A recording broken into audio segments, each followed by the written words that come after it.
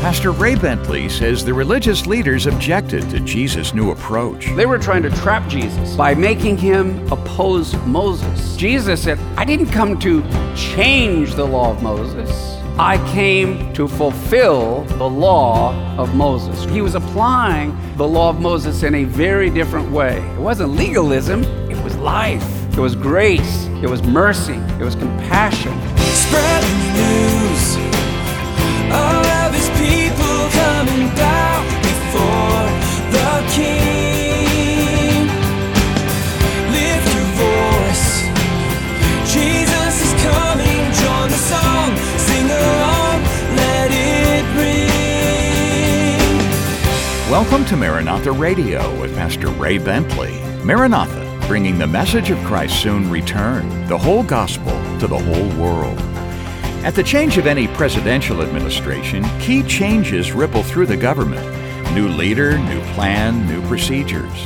When Jesus began his earthly ministry, he also made some key changes, and the old guard of religious leaders objected. Today, we'll explore that development and the outcome. We're in the Gospel of Matthew, and we've kind of been just taking story by story, chapter by chapter, verse by verse, simply teaching through the Bible simply in the Gospel of Matthew.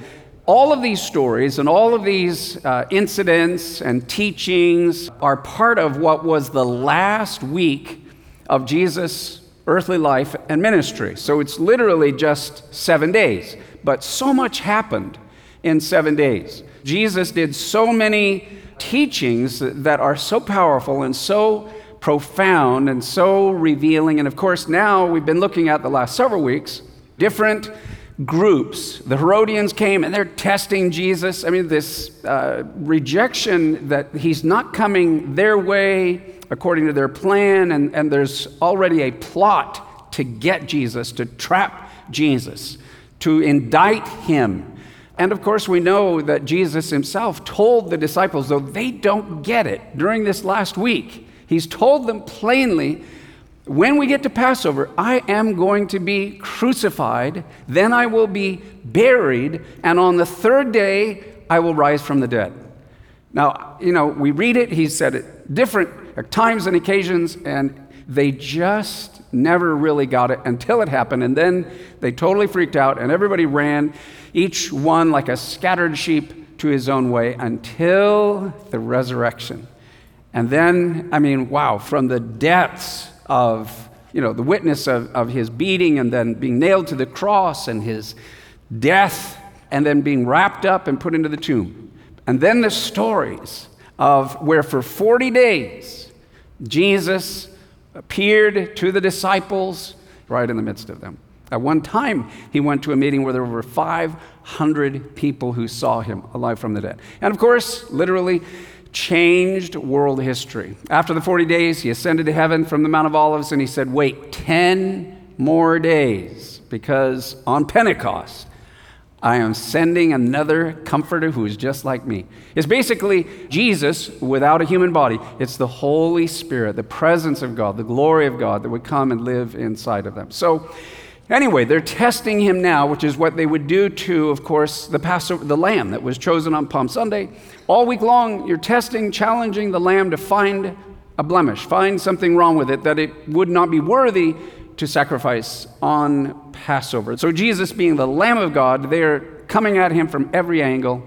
And now we're going to see another layer and another one of those stories. But I am so thankful for this particular question. It's the shortest. I think we've got 7 verses.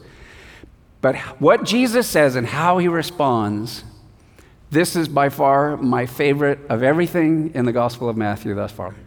Okay, so Matthew chapter 22. I'm going to just read verse 34 of Matthew 22. It says, but when the Pharisees heard that he had silenced the Sadducees, we saw and heard a tremendous teaching of Jesus. When he was done teaching them and what he had to say and revealed to them, they were speechless. They were the elite, the intellectuals, and he stunned the Sadducees. And so they gathered together. It says, then one of them, a lawyer, asked him a question. And notice this, testing him. This is not just, hey, let's talk, we want to learn more.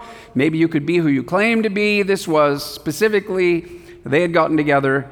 How do we trap Jesus? How do we test him? How do we reveal that he's not who he claims to be? So one of them, a lawyer, we'll talk about what that means in just a moment, asked him a question, testing him and saying, "Teacher, which is the greatest commandment in the law?"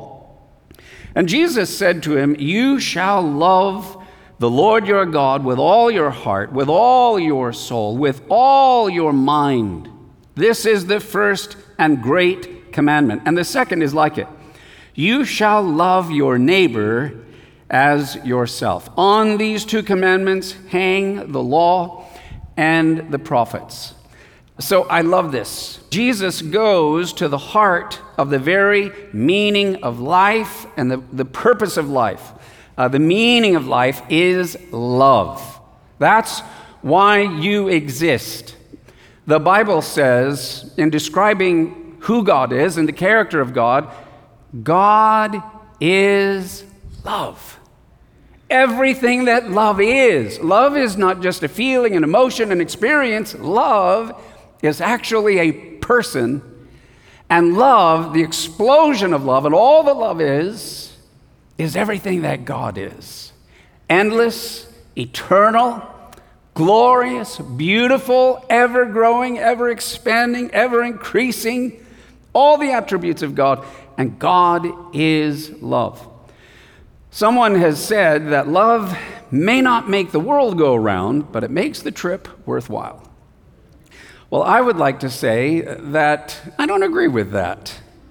I actually do think that love makes the world go round because God is love, and God makes the world go round, let alone everything else in the world. And therefore, not only does God make the world go around, but the journey of life, in that he directs everything that happens to us, is about us finding and discovering love. What if I told you that your dad, your Father in heaven, for those of you that love and believe and trust in Jesus, and then through him you have now come to experience God as your heavenly Father. What if I told you that your Father has a plan for you?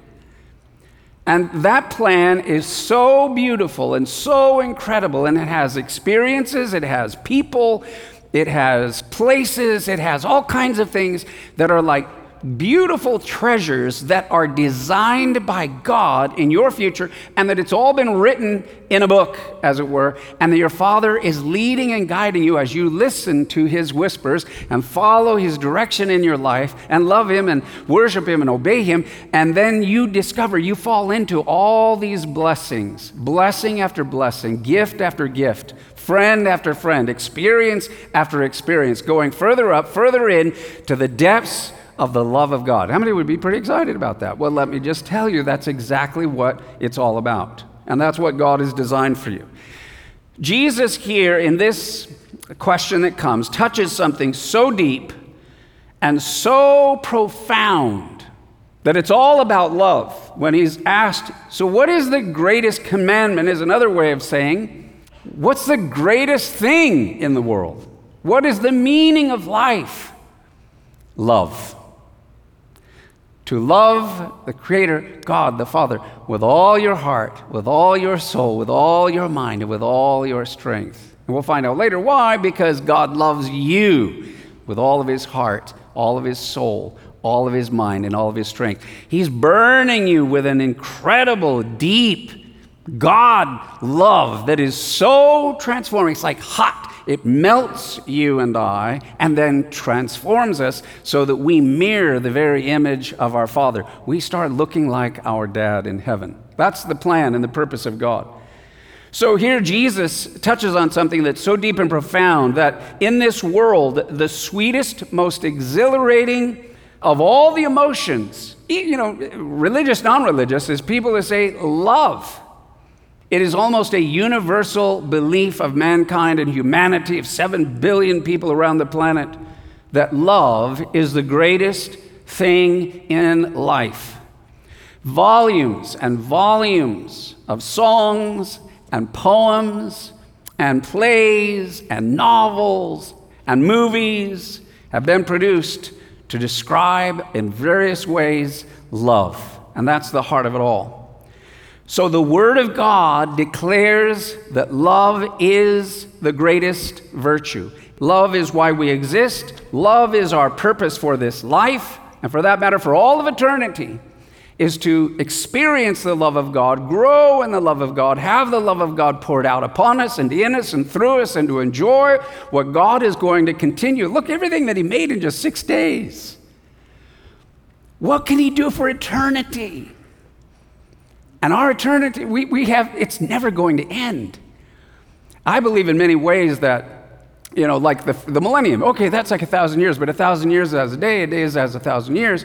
So we're going to go, through the millennium, as it were, and get to the end of it. And then what does the Bible say in the book of Revelation? It doesn't even tell us what's after that. After God restores everything, Jesus sitting on the throne upon the earth.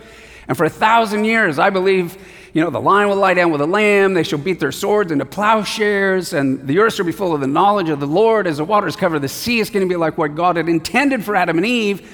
But then we got sidetracked there very early on in the garden. So God's going to go 1,000 years. This is what I had in mind. And then at the end, after that, He goes, now I'm going to create a whole new heavens and a whole new earth. So God replenishes the earth, and everything is beautiful and glorious. So we're just like, oh man, this is so awesome and incredible. And God, oh man, you guys haven't seen anything yet. Grabs the pages of eternity and goes, and creates. And we go off into a whole new, and that's only page 2 of a book that never ends, that goes further up and further in to the love of God. How many are ready for that? Hallelujah. Pastor Ray Bentley will have more of today's study in just a moment. Since Pastor Ray went to heaven, so many listeners have shared comments on what his teaching means to them. I met Pastor Ray when I was really young. Looking back, I realized he was pretty young too. I remember him praying for me as I was going through a challenging time. His kindness and great faith encouraged me. I can hardly think of another person who packed as much life into so relatively few years. I look forward to seeing him again one day.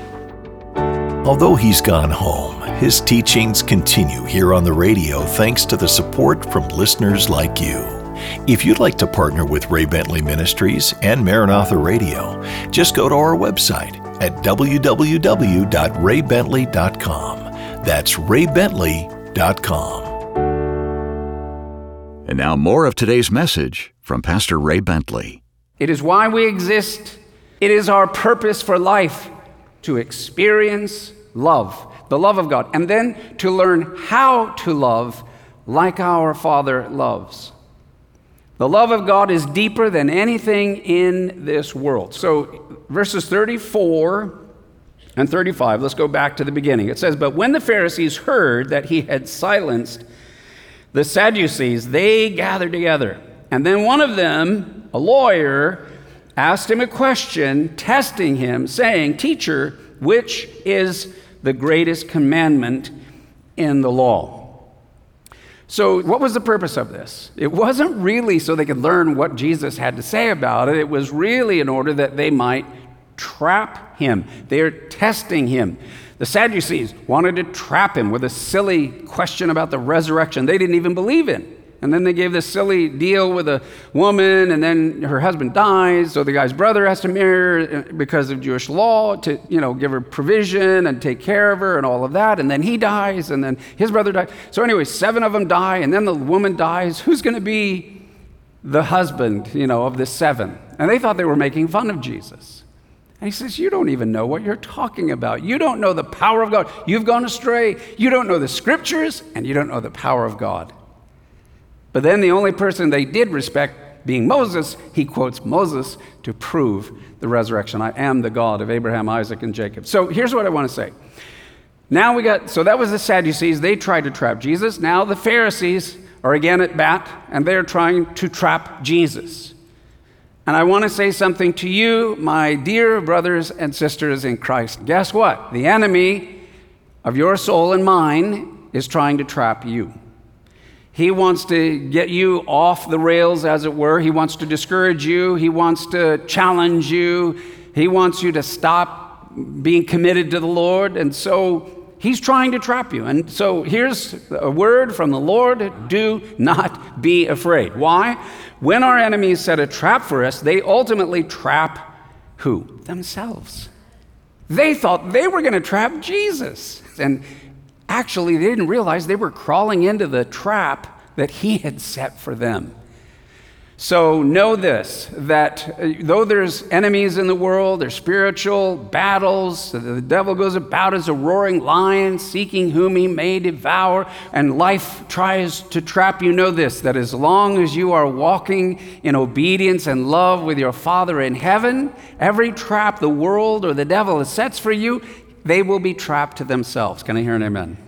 So here, when the Pharisees had heard that Jesus had put the Sadducees to silence, literally the Greek word means they were muzzled, they were speechless. They couldn't even come up with a follow-up question. So the Pharisees decided, well, it's our turn, we'll try. And they got together, a little group of, probably some of the upper echelon Pharisees. Now these are the guys, we believe in the Bible. We don't just believe in Moses and the first 5 books, Genesis through Deuteronomy, like the Sadducees. Now, we believe it all. We believe in the prophets. We believe in the writings, the wisdom literature, all the way from Genesis all the way to the very last prophet. So we're going to trap this Jesus because they misinterpreted a lot of things that he said. They were convinced he's not really following the law of Moses. He's got some new doctrine, some new thing, because he was teaching in a different way. He was applying the law of Moses in a very different way. Yeah, it was very liberating and freeing. It wasn't legalism, it was life. It was grace, it was mercy, it was compassion. So they got their best guys together, and then they found a scribe, which here Matthew calls a lawyer. So what does that mean, a scribe? What does it mean, a lawyer? It means he's a lawyer of the law of God, the laws of Moses, the 1,613 commandments. We have the 10 commandments, but if you look at all the Old Testament and you count all of them, there's actually, enumerating them, 613. So the basic deal is you have to follow all 613 commandments every day perfectly for your entire life, or you're not righteous enough to get into heaven. How many find that a little burdensome, a little heavy? A lot of people did. So anyway, they got a lawyer, a scribe, who had he was probably the smartest of the Pharisees. He was the most learned, he was the most astute. And they thought, hey, this guy, nobody's been able to debate him or defeat him, and he's got the answers, he's our smartest guy. He'll go after Jesus, and Jesus will be no match for him. Yeah, well, we'll see how that goes. So I want you to know this. As they come with this question and seek to trap him, you know the story in the Old Testament of Esther and Haman, and how Haman, there was this hatred that he had for this one guy. His archenemy was Mordecai. And not only did he not like Mordecai, he didn't like the people associated with Mordecai. He hated the Jews.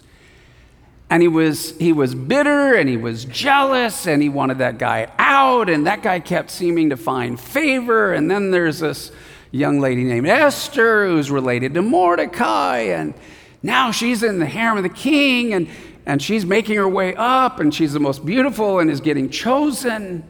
And Haman's like, I gotta get rid of this guy. So he spent time and personal money and fortune to build a gallows. And the whole time that he was building that gallows, every night he was thinking about, meditating on, dreaming, hoping, wishing, waiting, longing, and looking for the day that Mordecai, his enemy, would hang from the gallows. Well, you guys know the story, right, of Esther. And the beautiful thing about the story of Esther is the very gallows he took all the time and money and effort to make is the very gallows upon which he himself hung. And not only him, his 10 sons. It literally wiped out his whole family. Now, I want you to know this. All the enemy's plots against you, the Lord is setting the devil up. Every demon is being set up. Every one of them, God is trapping so that whatever they meant to hurt you and harm you will turn out to hurt and harm them. Every one of your enemies, whether in the physical realm or in the spiritual realm, they're being set up. The very gallows they're making to take you out is what's going to take them out. Can I hear an amen on that? So then we get to verse 36. This is kind of the heart and the crux of the whole deal. Verse 36, "Teacher, which is the greatest commandment in the eyes of God?" What is the most important to him? Now remember, this is a lawyer, which really means he's a scribe. He's an expert. He's the best debater. He's the smartest guy. He knows everything about the law of Moses. He knows all 613 commandments. They used to spend hours talking and debating about the laws of God. So the lawyer asks, what is the greatest commandment of Moses? Now, so these are Pharisees in the Pharisee world. Remember, I told you the Pharisees are the majority of the Jewish religious leaders. They believe in the resurrection, they believe in angels, they believe in supernatural and life after death. Then the smaller group were the Sadducees, kind of the elite. I liken them to the liberal theologians of our time. They thought the religion had value, Judaism, laws, right and wrong, but they really esteemed money. They didn't believe in the resurrection or a day of accountability and judgment. So these are the Pharisees.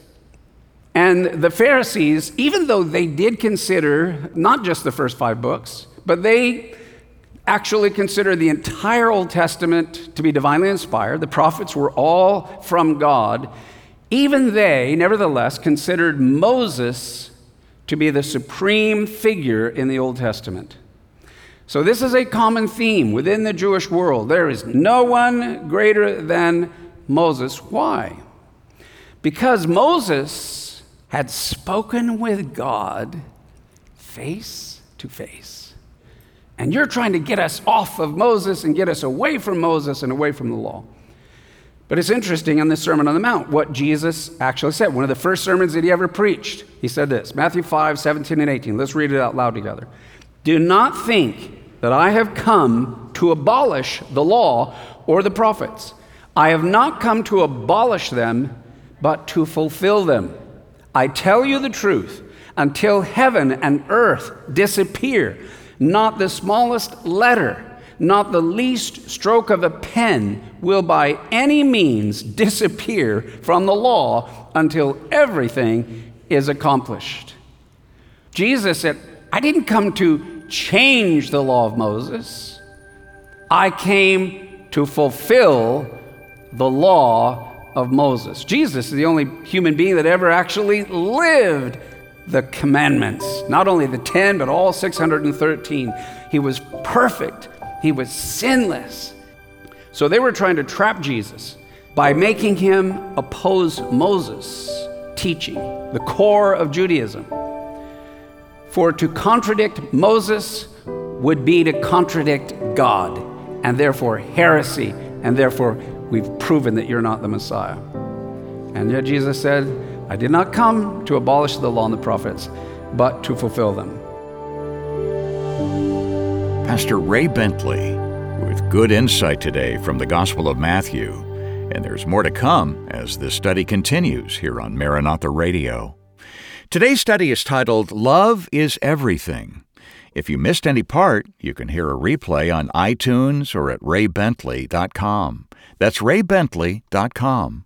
When you get to the homepage, you can leave a tribute to Pastor Ray's life and service to the Lord. Also, click the word Media, and you'll see the words Watch, Radio, and Devo. 3 engaging ways you can enjoy Pastor Ray's insights via video, audio recording, or daily devotions. In fact, at the very bottom of the page, you can link to Pastor Ray's Facebook page, his podcast, his YouTube channel, and Twitter feed. And you'll also find Pastor Ray's books there at raybentley.com. His new book, The Final Witness, is an engaging prophetic fiction novel, part of the Elijah Chronicles series. It's riveting and educational at the same time. And raybentley.com is always where you'll find the best deals on Pastor Ray's resources. You can also donate securely right there on the site. Your investments help bring the whole gospel to the whole world. Or our mailing address is Maranatha Radio, 10752 Coastwood Road, San Diego, California, 92127. Next time, join Pastor Ray for more from our studies in the book of Matthew. More from God's Word next time on Maranatha Radio. Maranatha, bringing the message of Christ's soon return, the whole gospel to the whole world.